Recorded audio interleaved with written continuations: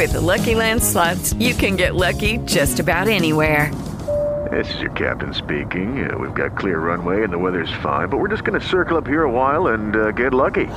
No, nothing like that. It's just these cash prizes add up quick. So I suggest you sit back, keep your tray table upright, and start getting lucky.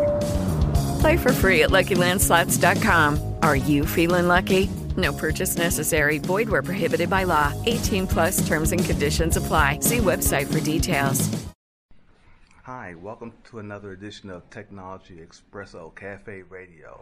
We have with us Mr. Mike Williams, Senior Executive from a major IT corporation. Mr. Williams, welcome to Technology Espresso. Thank you, David. Glad to be here. Thank you. So, tell us a little about yourself and your BDPA affiliation. Sure. As you said, I'm a senior executive of IT for a Fortune 500 company. Manage a large global team of IT professionals. My relationship with BDPA probably started somewhat maybe 10 years ago, but in Jersey, but also got more active when I moved to Atlanta in 2006.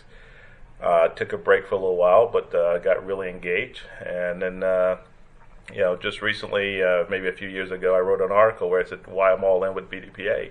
I think the organization, one, has been around for a long time, done a lot for African Americans in the IT space, and continues to do so. If you look around, today where we are at the BDPA Technology Conference, and then you see the audience and the teenagers that we're helping, at the end of the day, that's what it's all about. So that's what makes me continue to support BDPA and continue to want to see it grow and prosper. That's fantastic. Yes, as you mentioned, this is the 36th annual conference and technology fair, and they've always done a good job of putting one together and showing their passion for STEM education and educating young people and career professionals alike. So, what's your favorite aspect of this conference this year? To me, it's all about the kids. Obviously, there's a lot of workshops. There's been some interesting workshops on a lot of different topics related to IT. Whether it's mobility, whether it's big data, you can go on and on. But at the end of the day, when you look at the real purpose of the things, why BDPA exists in terms of from the classroom to the boardroom, it's really about nurturing and building up those next set of leaders. And that's something I, too, have a passion for. So when I look at what BDPA is doing and what's really critical about this conference, when you line up the kids every year, they have a computer competition, you're looking at the next set of IT leaders. And every chapter across the country is building up the next set of IT leaders. So when you think about it, that's something all of us should be proud of because it's really all about them. So that's the one thing that I love about this conference. Yes, it's always been about the children. Now, as far as BDPA and your role with BDPA, how did you first hear about BDPA? I know you've had a long relationship with BDPA, but how did you first hear about it? Actually, I first heard about BDPA when I lived in Jersey. I was a member of the Jersey chapter at the time. It had to be around 96, 97. A friend of mine actually invited me to a meeting. Mm-hmm. Went to a meeting, joined, became a member, and then somehow the Jersey chapter kind of receded in some sense, and recently was revived in some of the recent years. But that's how I got introduced to BDPA. And the fact is, I have a passion for leadership. I have a passion for technology. So that makes it a natural marriage for me and BDPA. So when I moved to Atlanta, I did a lot of community service in Jersey, moved to Atlanta in 2006. I took what I call a community service break for a couple of years where I didn't really get involved in any community activities. I was just really in the transition mode. But when I felt I wanted to actually get back out there, wanted to network, get to know some folks, and actually that's when I first met Teresa Williams. She was coming in as the new president at that time in Atlanta. And then when you see in a room of folks that look just like you, have the same passion about technology, the same interest of also collaborating and then also helping each other grow in the technology space, it always felt at home. So that's when I got introduced, I guess you could say it was first love. And then when you see it grow over time and it continues to do the same thing, that passion remains. Well, as you mentioned, thank you for that. As you mentioned, you do have a passion for leadership. And I sat in on one of your conferences, one of your workshops the other day about building effective teams. That was very good and very well received. And in the past, you've participated in some activities at the local level in the Atlanta area, such as the Minority Executive Forum. Could you tell us about your role and your participation there? Yeah, I mean, first, it's funny, every time someone mentions the Atlanta chapter, I always light up because it's really a group of people I'm very proud of. And, I always mess with Felicia. If you talk to her, she thinks she's a rock star anyway. But the truth of the matter, she really is. If you really look at the leadership transition, and most people that know me, I'm very candid. If you look at the 2 years prior to Felicia, Jacqueline, and team actually taking over the BDPA as a group of board members, it was kind of in a flux, and it needed desperate leadership. And Teresa, Jacqueline, and so many others, Derek, and so many others stepped up, and they set a direction, set a path, and they had and what was key is they had a team. And if you look at the previous membership, the previous leadership, you had a lot of people, but it wasn't a team, and then also the leadership was missing. I think Felicia brought a lot of that, and then you had core team members. So when I always think about Atlanta, I think about what they've done and how they revived the chapter over the last couple of years. It is really something to be proud of. So when I see people want to do better, are trying to be better, and if they need my help and I have the wherewithal to help them, I'm willing to help. And what I helped them out with was really a small token. The work was really done by the folks. That team, that Atlanta team, and I emphasize the word team because generally when you have nonprofit organizations, it's like one or two people that do most of the work. But when you looked at that team, there wasn't too many weak components among them, and that was positive, and they worked well together. And you look at the success of the minority, Black and Minority Executive Forum. You look at the success of some of the other events they've done in terms of the networking events. You look at the success of the kids winning taking the trophy home, if you will, in terms of the computer competition. The awards, the recognition they're getting from a chapter at a chapter level, nationally at a chapter level. When you think about all those things, the work and the effort they put in are actually paying off. And one of the things that I love as a leader is when you see other people, whether you work with them, they report up to you, when you see them prosper and do well and get the recognition as a leader, that's the best thing you get. It's even better than you actually succeeding or actually receiving a recognition. Absolutely. The Atlanta chapter, which I'm a member of, has always been at the top of the game, and at the past two annual events at the conference, you've heard Atlanta. Either the kids are winning something, or the adults and the team, the chapter is getting some sort of recognition. So they do what they do very well and continue to lead the organization as a whole on a national level. Yeah, and I'm in Milwaukee, and I'm in Milwaukee going to support them. I'm actually doing a presentation for them next week on the 12th. But I'm a shout out Atlanta because that's where I'm going to be from. Well, I believe they're glad to have you and glad to be associated with your leadership. So you've written a book recently. You tell us a little bit about it. Okay, not completed yet, but we're almost there. It should be out by the end of this month. The book is called The Advantage Factor. It's basically 12 lessons. It's called the Advantage Factor, 12 lessons every aspiring young professional should know. And really what the book is really about is it's about things that I've learned the hard way through my career, through my young career, that I wish someone would have told me when I walked into corporate America. Things about identifying a mentor early on, things about networking, about building up others, things about you don't necessarily have to be you don't necessarily have to have a title to be a leader. Things about focusing on the objective, not the noise, where you have people on your team who they'll feel they should have your job. And the truth of the matter is, when you get a group of folks together, you may have 10 people. Out of those 10, maybe 1 or 2 people can actually do your job. But what you have to focus on is that you're the person that actually got the job. So you can't focus on the noise. You have to stay focused on your objective. And then, things like I talked about in the media when we talked about leadership in high-performing teams. You also got to understand your ideal situation. Who are your influencers, your distractors, your enablers, your achievers, and leaders? And then how do you actually address each one of those dimensions? So the book really is a way of just conveying to the folks, I call them the AYP, the aspiring young professionals, in those years, the ages between 22 and 30. Because what I believe is, during that age, when you become adult, you really start thinking about adults. You got adult and grown-up things like bills, like everyone else. Most of the kids are coming out of college. But during those 8 years, it really defines who you're going to be personally, but also what you're going to do professionally. Because all those years you're gaining that experience, you gain that exposure.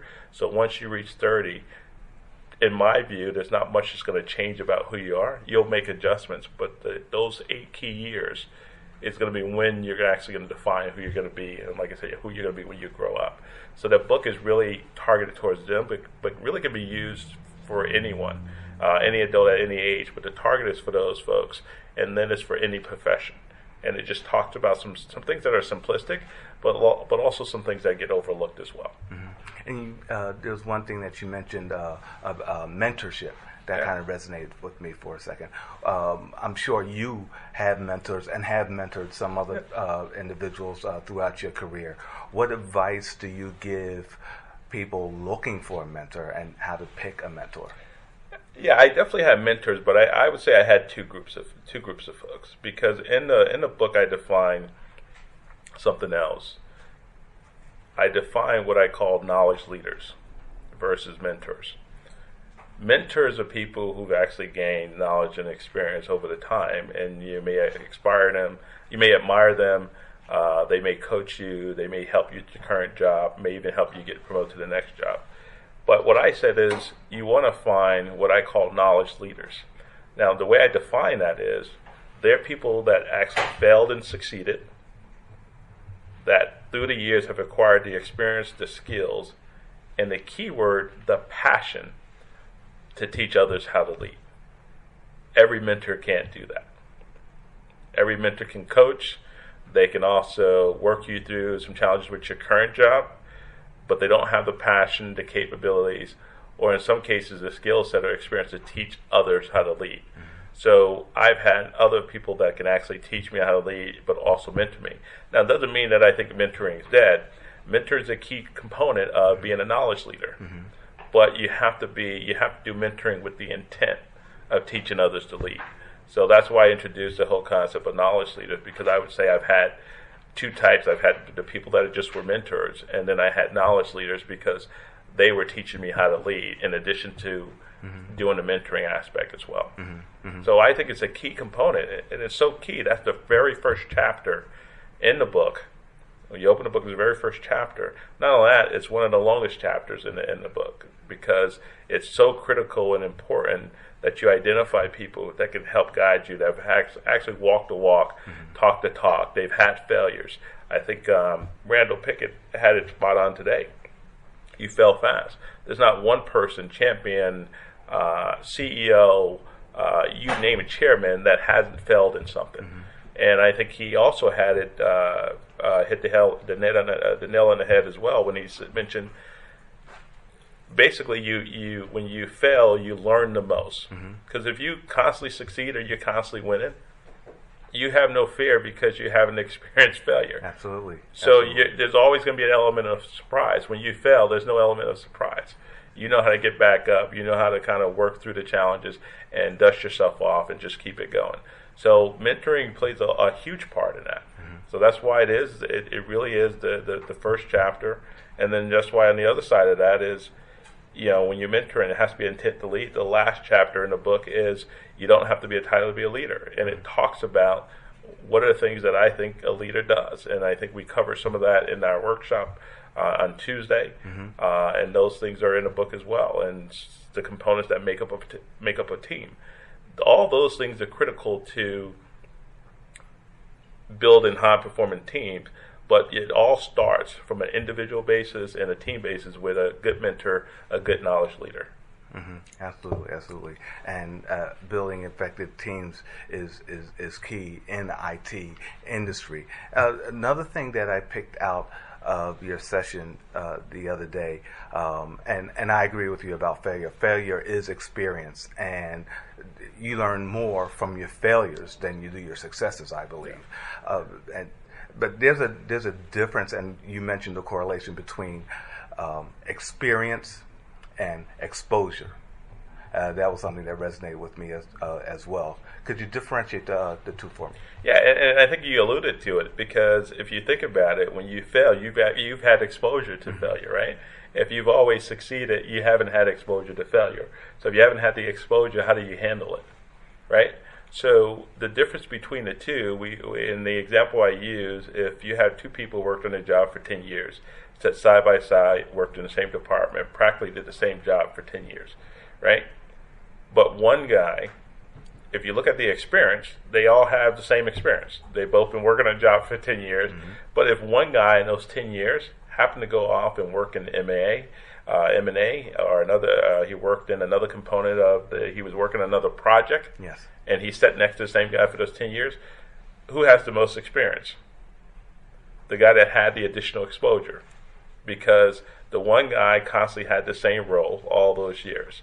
The other guy had the same role, but also he stepped outside of that comfort zone and had exposure to other things, which basically means he gained more experience during that time as well.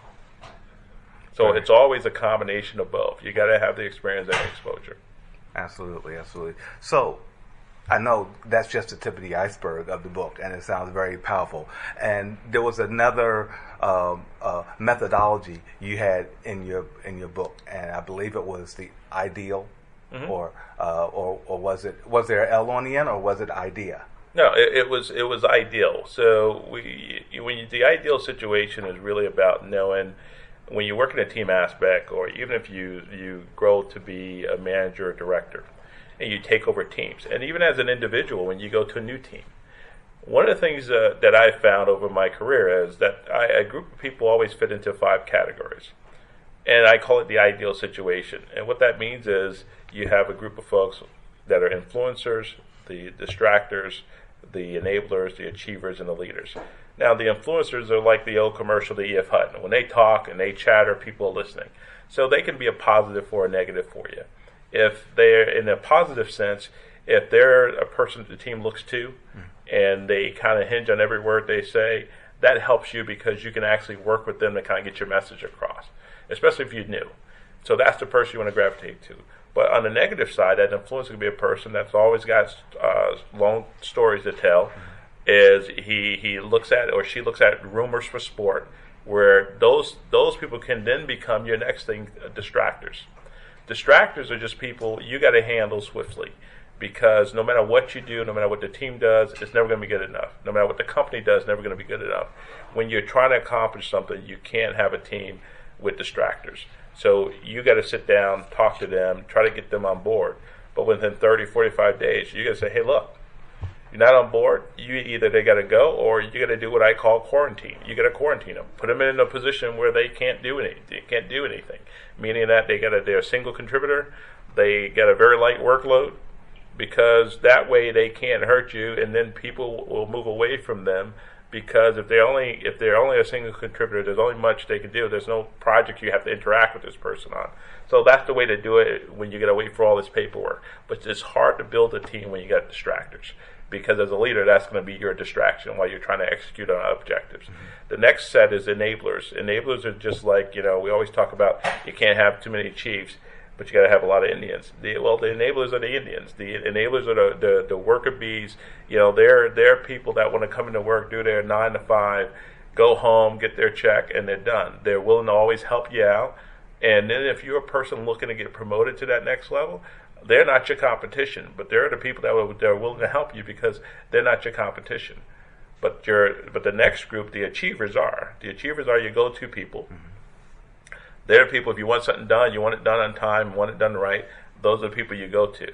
But if you're a new employee, and something I talk about in the book, that's going to be your competition. So some of them will help you if you're new to the group, but some of them won't, because they also feel that you're their competition. Absolutely. So you have to be conscious of the dynamics of the team. And then the last one's the leaders. We talked about it before. You don't necessarily have to be in a leadership role to be a leader. The leader within a group is just the people that everyone else looks upon for leadership. When you have a leader or a manager or director, and the teams look at the group of folks, and when they want something done or said to the director, they say, hey, Mike, why don't you go talk to David and tell him this? Because they look at you as a leader, because they know you would actually go and step up, and your voice counts for the whole team. Mm-hmm. So they're going to tell you. They're not going to go to the director and tell. They're going to be like, Mike, why don't you go talk to the director? And then also, every time you ask a question about, let's take a vote or let's do this, look at who raised their hand first, and then look at who also looks at them raising their hand, because they're following that person. They've already demonstrated or shown examples that, hey, this is the person we look up to. Mm-hmm. This is the person we consider a leader. That's the person you want to identify, and that's the person you want to work with, especially if you're trying to get the team on one set of goal, same set of objectives. Mm-hmm. That's the person you want to gravitate to, especially if you're new to the group, or if you're new to a group in terms of just a team member, or if you're new to a group in terms of you're just managing the group. That's the person you want to identify. Mm-hmm. So I always feel you always have that ideal situation no matter what. But you turn those letters around, just like a Scrabble board. Mm-hmm. You take those same letters. As a leader, what you have to say is, I lead. You have to lead. And then there's a couple other things. I don't talk too much about the book, but there's a couple other things there, that talks about leadership, and then what the word lead means as well. Mm-hmm. Speaking of leadership, if we could expand on that a little bit, in this IT career field is extremely competitive, and lots of times the smarter you are, you move up. And you may move into leadership and executive positions without having that experience. How do most of those people fare when they're in that type of role, new to the role, and haven't had that experience or that knowledge of leading people? Well, it's interesting.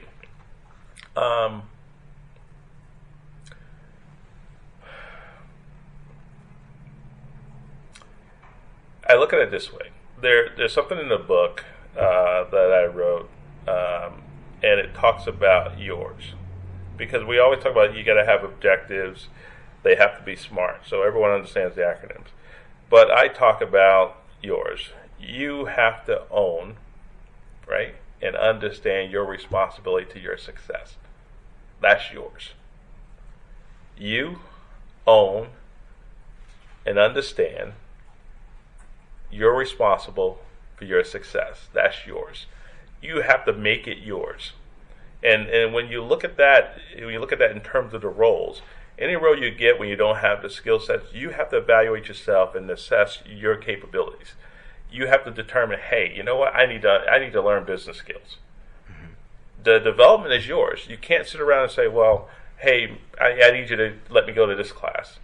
If they're not letting you do it, you got to find a way to pay for it yourself or do it yourself, whether it's online, Skillsoft, whether it's online. The internet has so much information. It's always hard and difficult for me when people say, well, I can't get that information. But you have to know that your objectives, your success, what you want to do, it's all on you. Mm-hmm. There's people, you can identify people to help you, but the reality is when you move to certain roles, and especially when you move up, the business skills you got to understand better, how you communicate to executives in terms of you got to be more concise. You can't talk technology jargon. In some companies, a lot of execs actually understand technology jargon. I fortunately work for one where the COO down, everyone understands technology. Mm-hmm. So it's very hard to know them on anything. But in a lot of other circles, a lot of executives, not a lot of senior managers don't get that much into the weeds. Mm-hmm. So you got to be able to concisely convey information to them and put it in business terms. A good example. I want to go buy a virtual server because it's just going to allow me to virtualize everything and make my job easier. Mm-hmm. That's great when you talk to a room of technology folks. When you talk to a group of executives, I want to buy this virtual server for X amount of dollars because on a yearly basis it's going to reduce our cost to X and Y. And then on top of that, we can reduce the number of people, which is also a cost reduction, that are actually working on it day to day. So then all that adds up to dollars. So the X factor is the total savings that I'm going to get by introducing this technology or spending this capital. The total savings I'm going to get is X. That's how you talk to executives, because that would make sense. And a lot of times we just don't understand that language. And that seems to be a challenge of lots of times at the executive level. Technology is available for everyone, and anyone can Google or dig a little and find out about a lot of things. And at the executive level, there are times where the executive want to get in the weeds, and you have to almost pull them out of the weeds. How do you do that effectively? Well, in some cases you can't, because if that's where they are and that's where they've actually grew up. I mean, if they're technical, they're technical, and sometimes they can't help themselves. So if they're your COO or they're CIO, your boss, if they're in it, you just have to adjust. You have to adapt, because you got to be ready and know that's the questions they're going to ask. So you got to adapt to. I would say you got to adapt to your management and leadership. If they're always in the weeds, then you got to always prepare yourself and say, I got to find the answer to the questions before they get asked. I mean, that's the only way you can do it, because it's not up to them to adjust. What they do is really up to you to adapt to them. Fantastic. So what's next for Mike Williams, IT executive? I know you enjoy what you do, but what's your passion? What do you see yourself doing in, say, 5 years? 5 years. Preparing for retirement. No, really. I mean, my goal is to kind of sit down at 55 and really evaluate. Quite frankly, the one thing I want to do, and I've said this a long time, would love to run a nonprofit full time when I retire. Would love to do some kind of leadership training. I mean, if you look at what I do and see some of the things I do, you can pretty much clearly see ultimately, if I stopped working tomorrow, what I would be doing when I retire. Because that passion is always going to be there, and it doesn't change. Got a passion for community service. Got a passion for helping other folks grow and develop, and always a passion to give it back. So it's always going to be a combination of those loves that I'm going to do. And when I retire, that's pretty much what I'm going to do. Fantastic. Well. Your input is always respected around BDPA nationally. So if you do ever get the opportunity to run a nonprofit, so I hope it's BDPA. And and I think we got a lot of support for you here in the studio audience. So thank you for your time. Mike Williams, IT Executive. Thank you, sir. Hey, thank you. It's great to be here. Really appreciate it, David. Hello, it is Ryan, and I was on a flight the other day playing one of my favorite social spin slot games on ChumbaCasino.com. I looked over at the person sitting next to me, and you know what they were doing? They were also playing Chumba Casino. Coincidence? I think not. Everybody's loving having fun with it. Chumba Casino is home to hundreds of casino-style games that you can play for free anytime, anywhere, even at 30,000 feet. So sign up now at ChumbaCasino.com to claim your free welcome bonus. That's ChumbaCasino.com and live the Chumba life. No purchase necessary. VGW. Void where prohibited by law. See terms and conditions. 18+.